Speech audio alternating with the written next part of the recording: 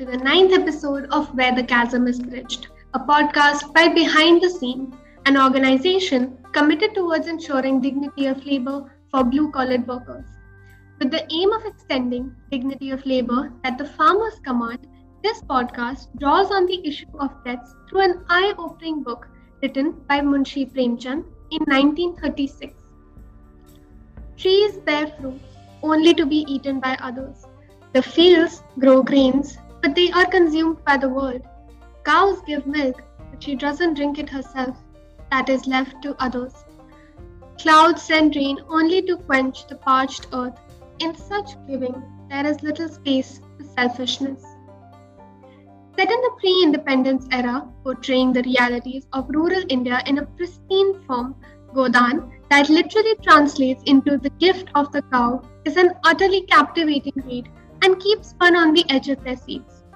Placed in a village called Belari in Uttar Pradesh, Munshi Premchand presents a brief account of many people in the village, from the poorest to the richest. But the central character in the novel is a man named Hori. The novel oscillates between Urdu and Hindi to connect intrinsically to the roots of the location it intends to portray. Even though the thematic timeline of the book is in the pre-independence era, it doesn't interact much with the freedom struggle. In a way, this symbolizes how the villagers were inherently politically excluded with struggles of their own. Hori's greatest desire is to buy a cow, to climb up the status quo in the village and establish his prestige within the Brahmin community. It is his innate, most vivid dream. This highlights that beyond the grandeur of owning a home or a piece of land, Hori remains a simple peasant with simple desires. In a bid to buy a cow from a cow herd named Bola, he ends up borrowing rupees 80 from the local money lender. Things start to fall into a spiral for Hori hereon. Soon after, Hori tries to cheat his brother Hira off of rupees 10. This incident leads to an altercation between Hori's wife Dhanya and Hira's wife. In a bid to seek revenge, Hira ends up poisoning Hori's cow and runs away to avoid getting into trouble. The death of the cow entails a police investigation and Hori comes under the heat for this sacrilegious act. In order to settle the matter, Hori procures more debt from the moneylender and pays off a huge penalty. From this point on, the reader starts to experience the burden of mounting debt on the villagers. Further, from here, Premchand starts to weave another perspective with the focus shifting on Hori's family. Hori's son Gobar falls heads over heels in love with Junia, Bola's widowed daughter. Soon after, Junia gets pregnant with Gobar's child and both of them decide to elope. Gobar manages to enjoy a decent life in the city and is able to effectively manage his finances. However, he extends no financial help to his family back in Belari. On the other hand, in Belari, his family incurs a tyrannical wrath of the villagers, and the panchayat levies a huge fine on Hori when they agree to accept Junia in the household, pushing Hori deeper and deeper into the debt trap.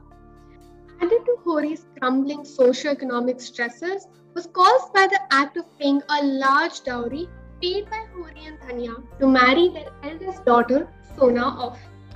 Some part of this dowry-based tradition was founded in their need to maintain their class and status in the village.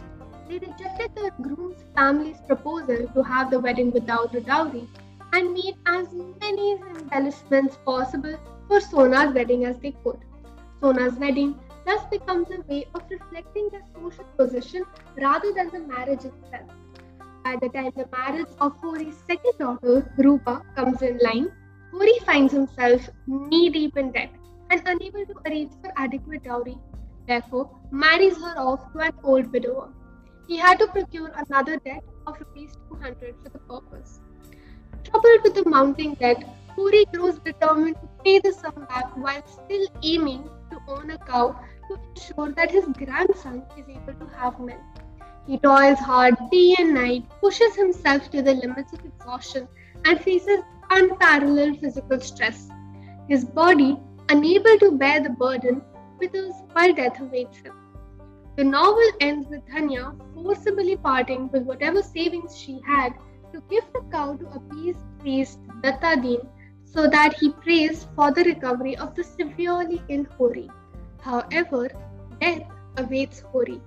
As the novel ends with a stark metaphorical reminder of how farmer deaths are often driven by the impermeable death traps set in the very structure of how the political social structure of the rural economies in India work.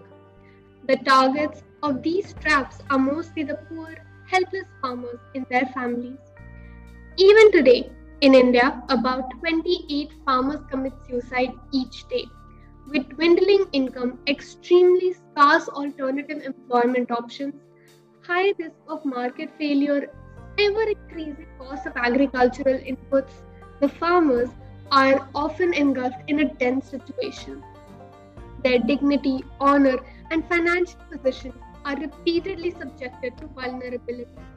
Thus, even after 85 years have passed since Godan was first published, it still makes us ponder whether farmers have been able to move beyond the age old compartments or debt traps, whether their prosperity is ever guaranteed, whether their financial security is in any better position today. With these questions and this classic piece of Hindi literature, I will leave you to think about some of these answers. With a thought provoking issue next month, we will be back. Till then, stay tuned, stay safe.